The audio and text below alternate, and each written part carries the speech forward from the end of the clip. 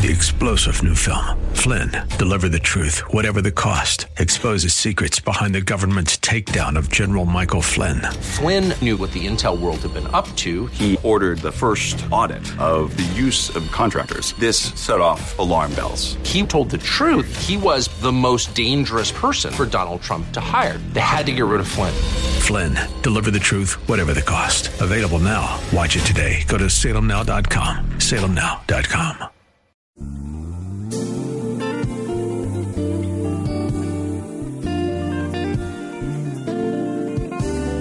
Welcome to the radio broadcast ministry of Kettering Baptist Church, where we minister in the spirit of excellence under the leadership of our anointed senior pastor, Bucus Sterling III.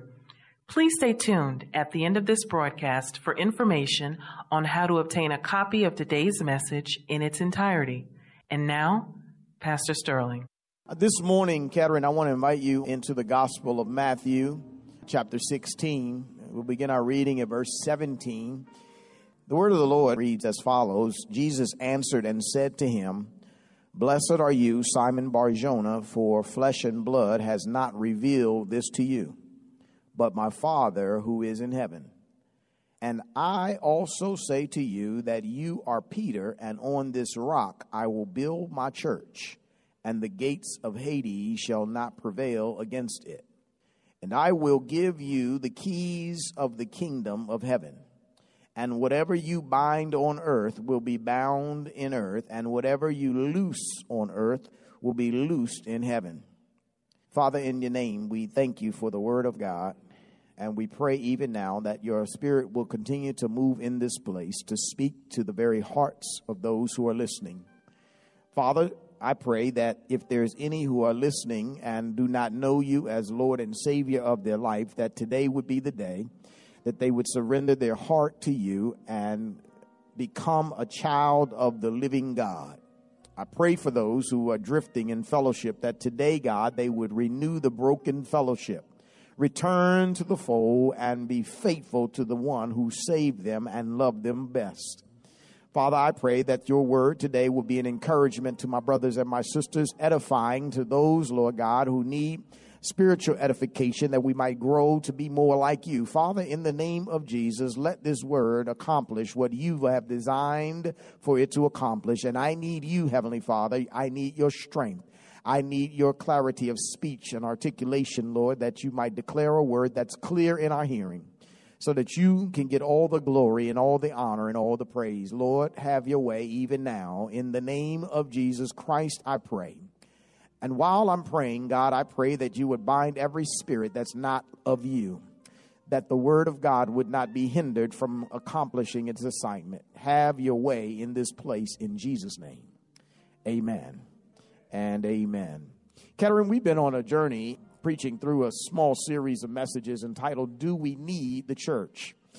We kind of addressed this subject matter as we look around us and are dealing with a culture that is shifting and in its belief and its ideology in believing that somehow the church has become irrelevant and unnecessary. And so we began preaching through just a series of messages just to answer the question, do we need the church? We started our journey in Hebrews chapter 10. We spoke to you from the idea, our inherent obligation to attend church. We have, as a result of what God has done for us, and as our high priest and as our one who shed his blood, we have an inherent obligation to attend church. In Ephesians chapter 4, in our second part of the series, we spoke from the idea, the benefits of the church, understanding and realizing that we are dealing with and speaking to a culture of people who are always interested in what's in it for me. What's the benefit to me? Well, we answered the question in Ephesians chapter 4 by letting you know that the benefit of the church is for the equipping of the saints. The church is the place where the saints come to get equipped to do the work of the ministry. It's not only for the equipping of the saints, but we have the benefit of being equipped, but also for the edifying of the saints. So it's the place where the saints come to be edified, to be educated, to be shaped and prepared to go do the work. It's also, finally, the place where effective working together of the saints takes place. We come together to work together to accomplish the assignments of God. So we have, if you will, from Ephesians, at least 3 ideas that or benefits, if you will, for the church itself: equipping the saints, edifying the saints, and the effective working together of the saints. On this morning, we find ourselves in Matthew chapter 16, and still trying to answer this question, do we need the church?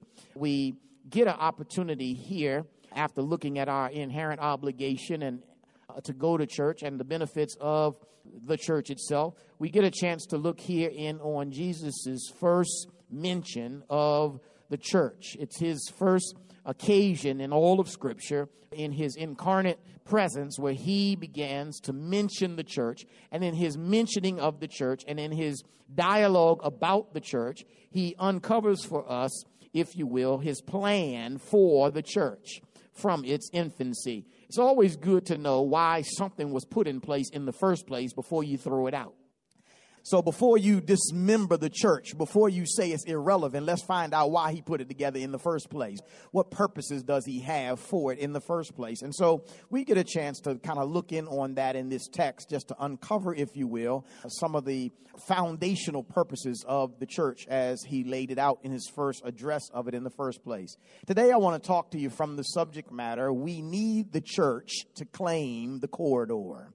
Pastor, what are you talking about? Well, our theme for this year has been claiming our corridor for Christ. It is our responsibility as born-again children of God to be involved in claiming that which is around us for Christ. It is our responsibility as children of God to go and declare what is ours that God has given to us, even as God spoke to the children of Israel and said to them, I've given you all the land, but you need to go out and claim it. And so in essence, we've been given all the land. We just need to walk out and claim it. And so if we're going to claim the corridors, if we're going to claim the unsaved folk in our community, if we're going to claim Upper Marlboro community, if we're going to claim Maryland, if we're going to claim D.C. and Virginia, if we're going to claim the United States, if we're going to claim the world with the gospel of Jesus Christ, we need the church to do so. In this text, as we look at it, we get to look in on what is a private conversation that Jesus is having with his disciples. He's been ministering all around town and all around about, and he brings his disciples off here, and they have in this kind of private conversation with them. He asks them this very profound question: who do men say that I, the Son of Man, am? And so they begin to give him all kinds of answers. Some saying that you're John the Baptist. Some say Elijah or some other prophet. You know, all kinds of answers that men are giving. And then he comes back and asks them even the more deeper, more profound question. And this is the question I think is relevant for every person that you come in contact with, and perhaps even a relevant question to you. But who do you say that I am? Because that's really what it comes down to, brothers and sisters. Who do you say that he is? Is he just another prophet? Is he an Elijah? Is he a John the Baptist? Who is he? Who do you say that he is? And so Peter, in Peter-like form, y'all know Peter, foot in mouth Peter who always has something to say about everything, Peter who can't hold himself. Peter jumps right out and says, thou art the Christ, the Son of the living God. Quite a declaration from a person who you may deem to be careless in their speech. But not on this occasion, for Peter's acclamation, Peter's declaration that thou art the Christ, the Son of the living God. Jesus says to him, flesh and blood didn't reveal that to you. That didn't just come off the top of your head. No, you received that revelation from my Father. And so therein, the Lord begins to lay out for us, if you will, these foundational purposes and usages and his plan for the church. First and foremost, as I look at these first couple of verses, Jesus answers and said to him, blessed art thou, Simon Bar-Jonah. Flesh and blood did not reveal this to you, but my Father who is in heaven. And I also say to you that you are Peter, and on this rock I will build my church. Stay with me here. I believe that the first idea or purpose, if you will, of the church is to convey the revelation of who Jesus is. Jesus starts off, again, this is the first time he ever even talks about the church, first mention of the church, but he says it's on this revelation, it's on this declaration that you've made, that you've received from my Father, that I'm going to establish my church. And so he says, look, Peter, flesh and blood didn't reveal this to you. And he says something interesting to Peter. He says, you are Peter. And the Greek word that's used there for Peter is Petros. You are Peter, which means small rock. Solid, but small. But on this Petra, large boulder of truth, I'm going to build my church. You're solid, but you're small. But it's on this large, profound truth, this rock of truth that you've just declared from the revelation of my Father. On that rock, I'm going to build my church. I'm loving this. It's on that truth. It's on that foundation. It's on that essential stone. It's necessary. This revelation that you've given, on that revelation, on that necessary foundation of truth is where I'm going to build my church. Stay with me here for a moment. Listen to me, Kettering. Listen to me, listeners. You cannot and will not be part of the church without that revelation. Y'all still here with me? Let me get a little more plain. We live in a society and a culture right now where everybody says they are a Christian. I mean, everybody, yeah, I'm a Christian. And we take that lightly, but let me say to you definitively, without understanding and without confessing and without knowing who Jesus is, you can't be part of the church. Help me, Lord. Let me make it even more plain, because somebody just thought I isolated them from Kettering Baptist Church. No, I ain't talking about Kettering Baptist Church. I'm talking about the church of the living God. You cannot be his child. You cannot be a Christian, which means to be Christ-like, if you don't know who Christ is. So it's on this foundation, you first need to know who I am. Because he tells Peter, it's on this rock that I'm going to build my church. It's on this foundation that I'm going to build my church. So we need the church to convey who he is. How is the world going to know who he is if we don't tell them who he is? Because we've already seen in the text, the world is saying, when he asks the question, who do men say that I am? Oh, they say you John the Baptist. They say you Elijah or some other prophet. They got all kind of answers to who they think you are. And look around you today. Who do men say he is? Oh, he's just a good man. He's another prophet. I believe he existed, but I don't believe he's God. But no, the foundation of the church is knowing by the revelation of God himself who he is. Peter said, thou art the Christ. Thou art the Christos. You are the one and the only one who was promised to come through 42 generations. You are the one who's going to die on a cross. You are the one who is our redemption plan. You're the Christ. You're the Messiah. You're the one who's going to make it possible for us to be called children of God. That's what Peter is saying.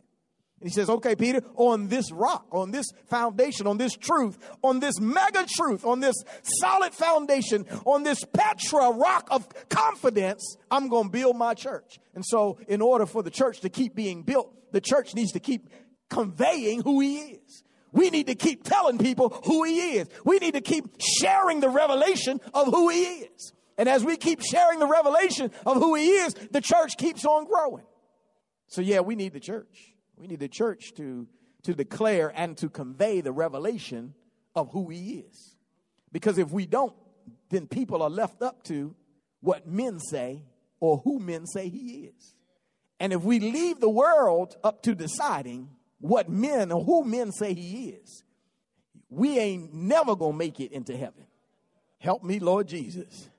So I'm kind of glad. I don't know how y'all feel about it. I'm kind of glad that the church was about its business when it came to me. That the church helped me to understand who he was. That there was a preacher in the house of God who declared without apology that he is the way, he is the truth, he is the life, and nobody can get to God except they come through him. I'm kind of glad about that. I'm glad that the church had not compromised when I came along.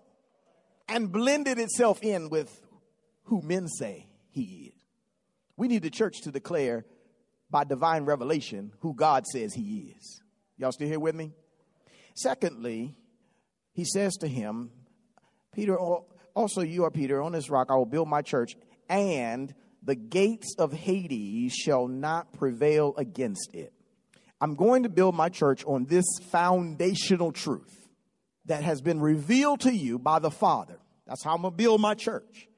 But watch this. And the gates of Hades will not prevail against it. What he doesn't say, stay with me, he does not say that the gates of Hades will not come against it. Which helps me understand something, that at the moment of declaration, of revelation of who he is, I ought to expect opposition from the gates of hell. Are y'all still here? Because he's telling us right here, here's how I'm going to build my church, but there's going to be opposition from the gates of Hades, that's hell, but the gates of hell will not overthrow this truth. Okay, y'all look at me kind of funny. So when we declare he is God, the gates of Hades is going to come and say, he ain't God. When we declare he's the way, the truth, and the life, nobody can get to God except they come through him. The gates of hell is going to come and say, oh no, there's other ways. There's many other ways to get to God. You can get to God any kind of other way. As long as you have a good heart, as long as you meditate long enough, as long as you burn enough incense, as long as you sell enough newspapers, as long as you sell enough moon pies, as long as you visit enough sites, as long as you do all this. No. We need to declare with confidence and assurance, he is the only way. But expect that the gates of Hades is coming with all kinds of opposition. Y'all still here with me?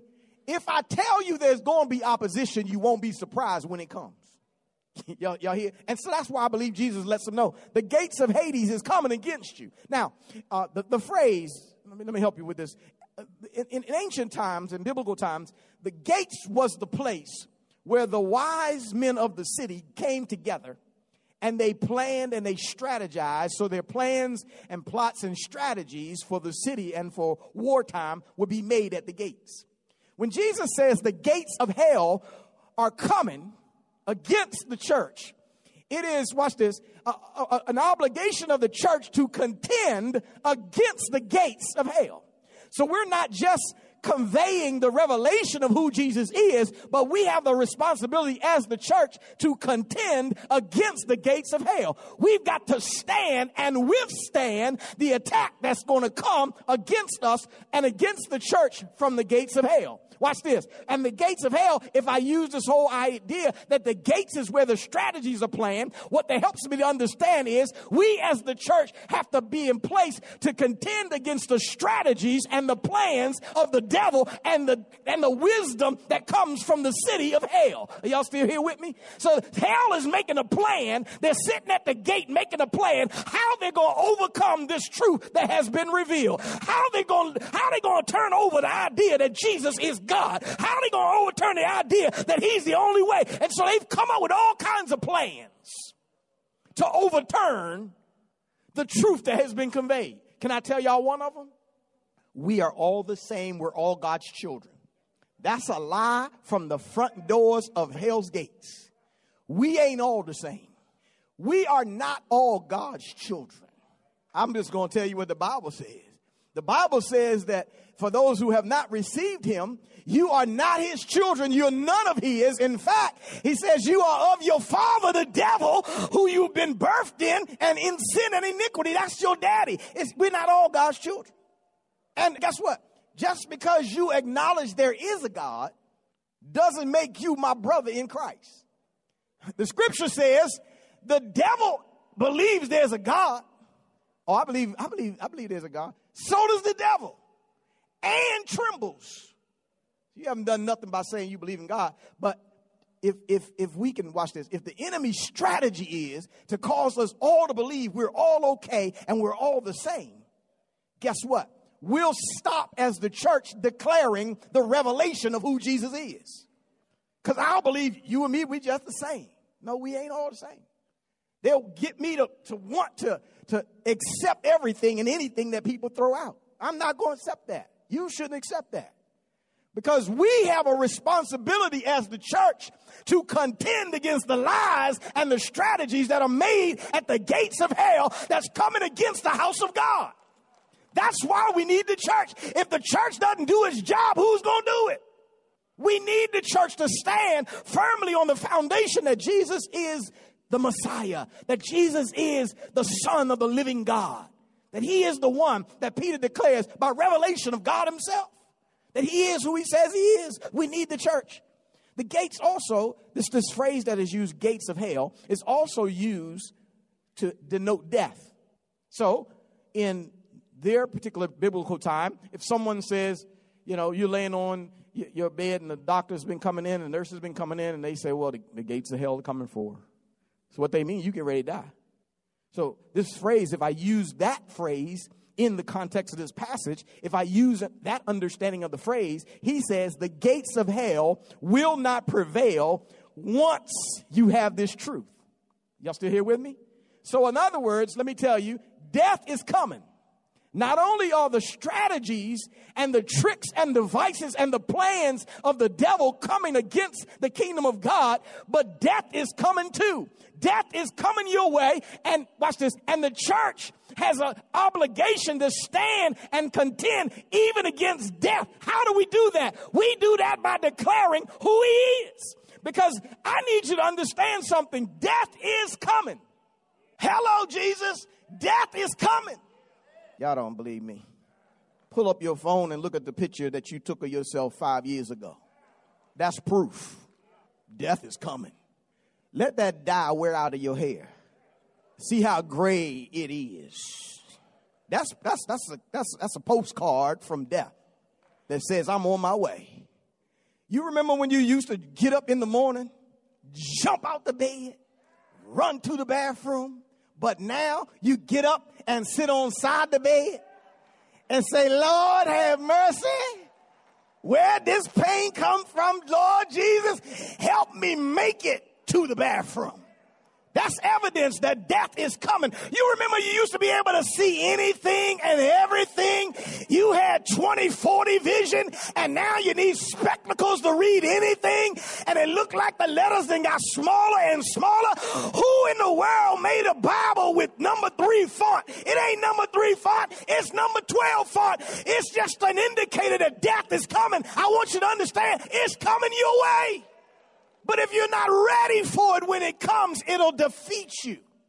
I'm going to build my church on the foundation of truth that Jesus is the Messiah. And when death comes, if you have received that truth, death won't defeat you.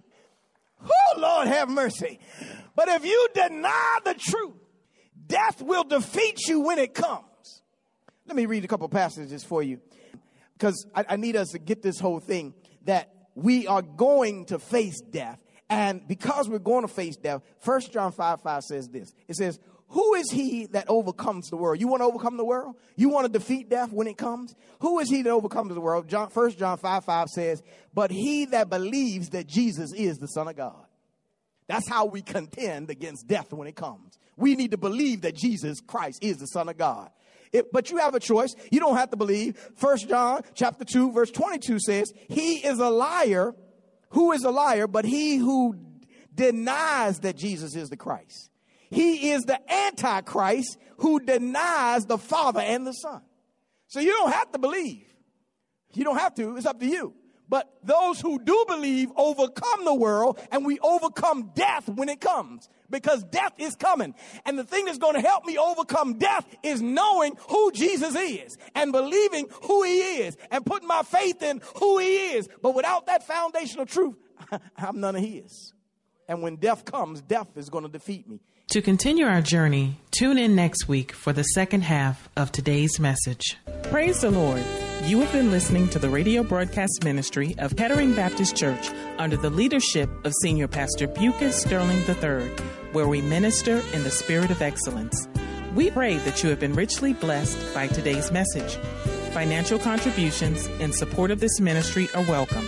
We thank you in advance for uniting with us in kingdom building. For a copy of this sermon on CD or to hear this message again on the web, please visit our website at ketteringministries.org and remember to reference the title or broadcast date. We hope that you have enjoyed our journey together, and we invite you to join us for one of our Spirit-filled worship services, Sundays at 8 a.m. or 11 a.m. at our new edifice called the Legacy Center, located at 6909 Crane Highway, Upper Marlboro, Maryland. For additional information, go to our website at ketteringministries.org or contact our church office at 301-627-9500. Please join us again as Senior Pastor Bucas Sterling III and the Kettering Baptist Church family minister in the spirit of excellence. 3-star General Michael J. Flynn, head of the Pentagon Intelligence Agency, knew all the government's dirty secrets. He was one of the most respected generals in the military. Flynn knew what the intel world had been up to. He understood its funding. He ordered the first audit of the use of contractors. This set off alarm bells. The explosive new documentary, Flynn, Deliver the Truth, Whatever the Cost, uncovers the facts behind this scandal. Flynn told the truth. He was the most dangerous person for Donald Trump to hire. I find out the worst enemy that I'm going to face in my life is right here in America. They took my assessment and they wanted me to change it. And I was like, I'm not changing it. They had to get rid of Flynn. With in-depth interviews, archival footage, and never-before-seen personal records of the man behind the headlines. I just felt like I was drowning. Flynn, Deliver the Truth, Whatever the Cost. Available now. Watch it today. Go to salemnow.com. salemnow.com.